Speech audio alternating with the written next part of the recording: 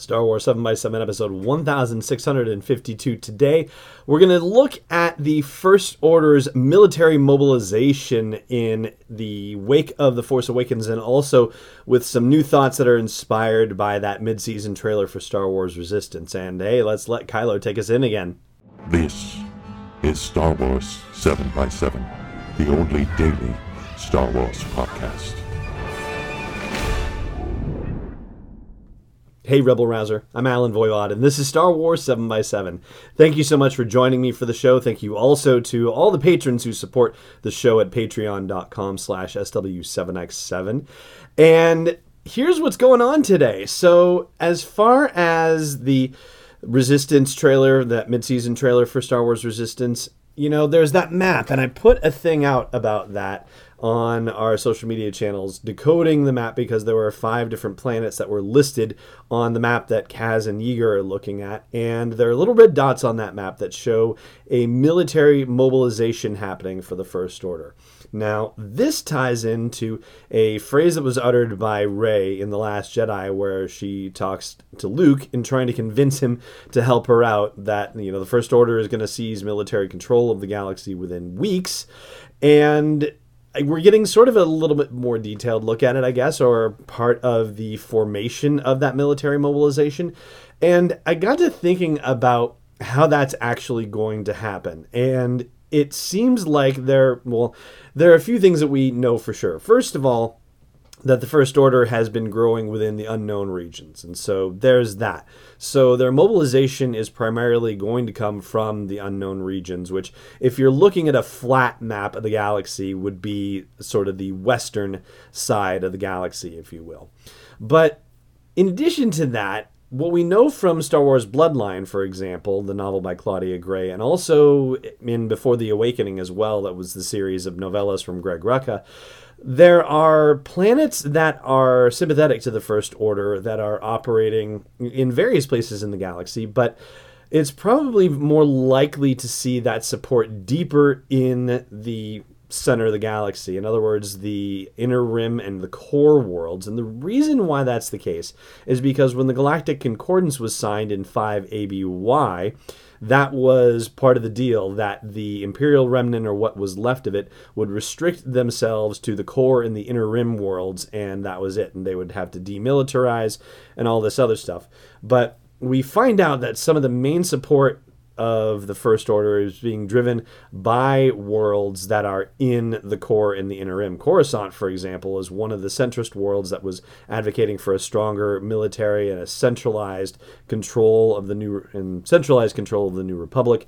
And they weren't the only ones. But be that as it may, now you're talking about a militarization where it's almost like a hammer and anvil situation, where you've got the majority of the military might coming from the unknown regions, moving inward toward the core, but you also have an excess of financial support and logistical support potentially as well within the core and the Inner Rim, and moving sort of together to meet with that expansion of the First Order and create a sympathetic wave welcoming them in as they continue their progress for taking control of the galaxy. Now, where this can get a little confusing is in regard to Star Wars Resistance and the location of the planet Castilon, which has not been revealed yet. It hasn't been placed on a map for us yet.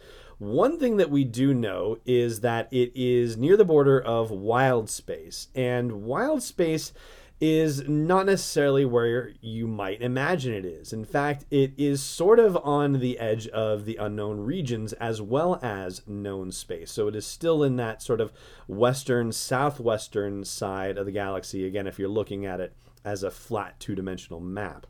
And the reason why we can intuit this, general placement is because they said it's near the edge of Wild Space, and there have been references to Wild Space here and there in the canon. But additionally, when I did an interview with Jason Fry, the novelist and also writer for things like the Star Wars Visual Dictionary, for example, or various Star Wars visual dictionaries, or essential atlases, one of the things that he mentioned in the interview was that even with the rebooting of the canon, the information architecture of Star Wars canon was still intact, basically. So all of that kind of information, which includes basically maps of the galaxy, that is useful and still relevant information despite the fact that the canon has been rebooted.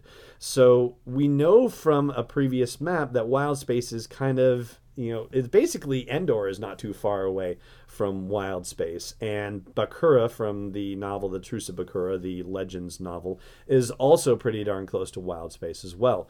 So that being said, the difference between Wild Space and the Unknown Regions is that the Unknown Regions have been largely mapped, but not necessarily explored, whereas Wild Space, according to Wikipedia, has neither really been mapped or explored. So it's entirely possible that the First Order is active both in Wild Space and the Unknown Regions, and that Wild Space is kind of almost a subset of the Unknown Regions in its way, and so that is why we're seeing them involved with the Colossus and Castellan, because it's just not too far away from their zone of influence. And with Wild Space being both largely unexplored and unmapped, well, that's a prime place for the First Order to be fostering all of their evolution and war building and all of that stuff. And actually, as I look a little bit more carefully at the map from the Essential Atlas, which incidentally was co-written by Jason Fry, I see that Wild Space actually is also marked on sort of the upper northwest quadrant of the galactic map as well. And so it's kind of a lead-in to the Unknown Regions in some sense, unless you're heading directly west from the core.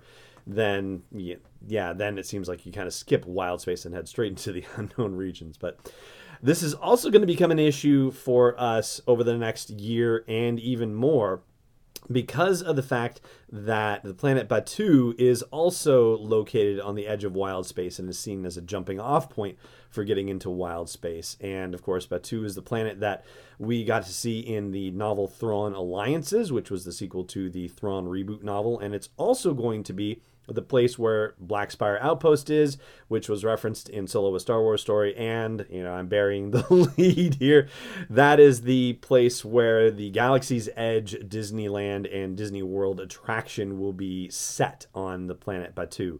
So, we're about to start digging into these mysterious unknown regions and Wild Space a lot more in the canon over the next few years. And that's almost everything I have to share with you about this First Order military mobilization, and we'll talk about the rest of it here in just a moment. But first, I do want to just remind you, if you're not subscribing, hey, please subscribe, and thank you if you already are. And also, I hope you will consider joining the community at patreon.com/SW7X7 and supporting this daily dose of Star Wars joy. And as far as the mobilization goes, so we're seeing the mobilization at least partially depicted via this map in Star Wars Resistance, and we're hearing about it from Rey in The Last Jedi. But what will we actually see in Episode 9? That's really the case. If it is, in fact, taking place at least a year after the events of The Last Jedi, well, then the mobilization should be more or less complete by that point, especially if Rey is claiming that the mobilization will be complete in a matter of weeks in The Last Jedi. So, that being the case, it's gotta be a, full-scale lockdown by the First Order. And so then the question becomes, how much support has the Resistance been able to drum up? We get a glimpse of their efforts based on what happened with the story arc that we covered in the Poe Dameron comics, the one that ended that run of the Poe Dameron comic series.